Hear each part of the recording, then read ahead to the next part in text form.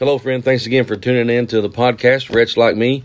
Appreciate you joining us on our 260 challenge. Today we're coming to you from Luke chapter number 10, and it's talking about helping people that we might not necessarily agree with, that we might not have a lot of common with, that we rather may have even had severe disagreements with. But I wanted to look here in verse number 25.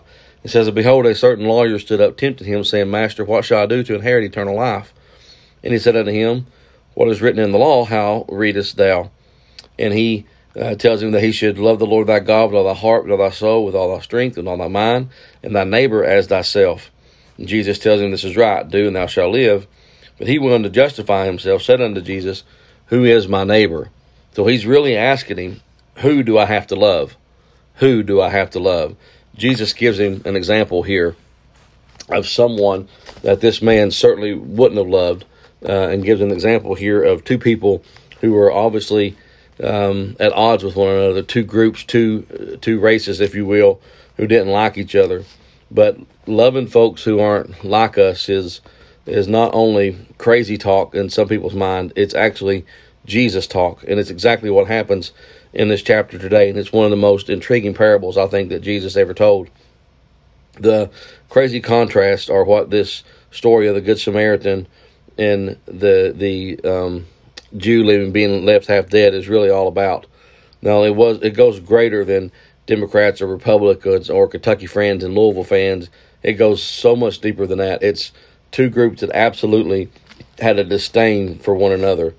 And I want you to notice here that there were some folks that passed by that should have helped, but absolutely didn't. They passed by and went, matter of fact, out of their way to avoid the man instead of helping the man. And the story to me is really explosive because of the characters involved. The Jews and Samaritans, as I've already stated, just did not like each other. They rather hated each other.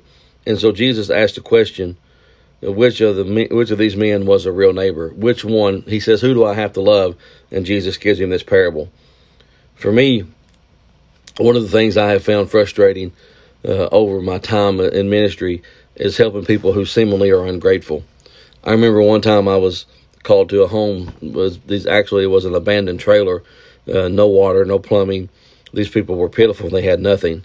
But they called the church and asked us if we could bring them some food. So myself, one of my deacons, and another preacher drove way out in the country and took them a lot of food that we thought was going to be a blessing to them and help them. Now, keep in mind, these folks were living in a trailer that was abandoned, and it was pitiful. They literally had nothing. And as we were carrying their groceries to them, they looked at me and said, well, I don't really like that kind of drink. I'd prefer Coke versus whatever we had. I really don't like that type of bread. That's not my favorite kind of cereal. And, man, it just broke my heart that they could seemingly be so ungrateful and so frustrated to us all. But those are the very people that we need to love, is those folks who are difficult to love. And that's what Jesus is saying here to this man. Who's your neighbor? It's easy to love your good neighbor. It's easy to love the neighbor that's just like you. He says, but real love loves those that's hard absolutely to love. In the story, we have an injured Jew, and no Jew helped him. He's a victim of a crime, and two religious people, both who were Jews, by the way, a priest and a Levite, and they do nothing. And the only one who come to help him was his absolute arch enemy. The priest that went by first, he found a different angle. The Levite chose to avoid, but the Samaritan chose to act. That's called true love, and that's called compassion. Jesus isn't separating here men from boys. What he's really separating here is a real Christian versus someone who just has merely religion. We find three different philosophies here in this story. First of all, I want you to look at the philosophy of the robber.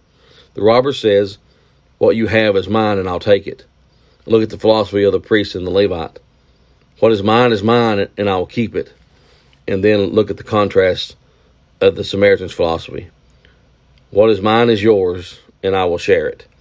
That, my friend, is the very nature of being a Christian, is loving those who aren't like us, who don't look like us, act like us, smell like us, believe like us, but who are nonetheless absolutely broken by the wayside, by these left on the side of the road, beaten and half dead, whether physically or spiritually.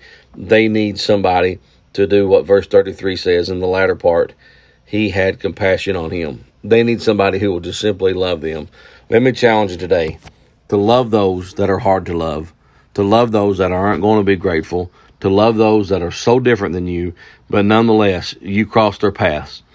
God put you in their path for a reason. People that should have helped them maybe didn't. People that were of the same group as them, the same belief as them, the same race as them, went out of their way to avoid them. But still yet God placed you in the right place at the right time so that you can do what this Samaritan did. Just love them. Man, my friend, we're only able to love others because he first loved us. So let me challenge you right now to stop what you're doing.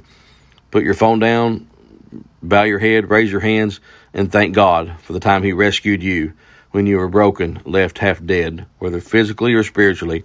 He ran to you. The Holy Spirit put his arms around you, and it reminded you what Christ done on the cross.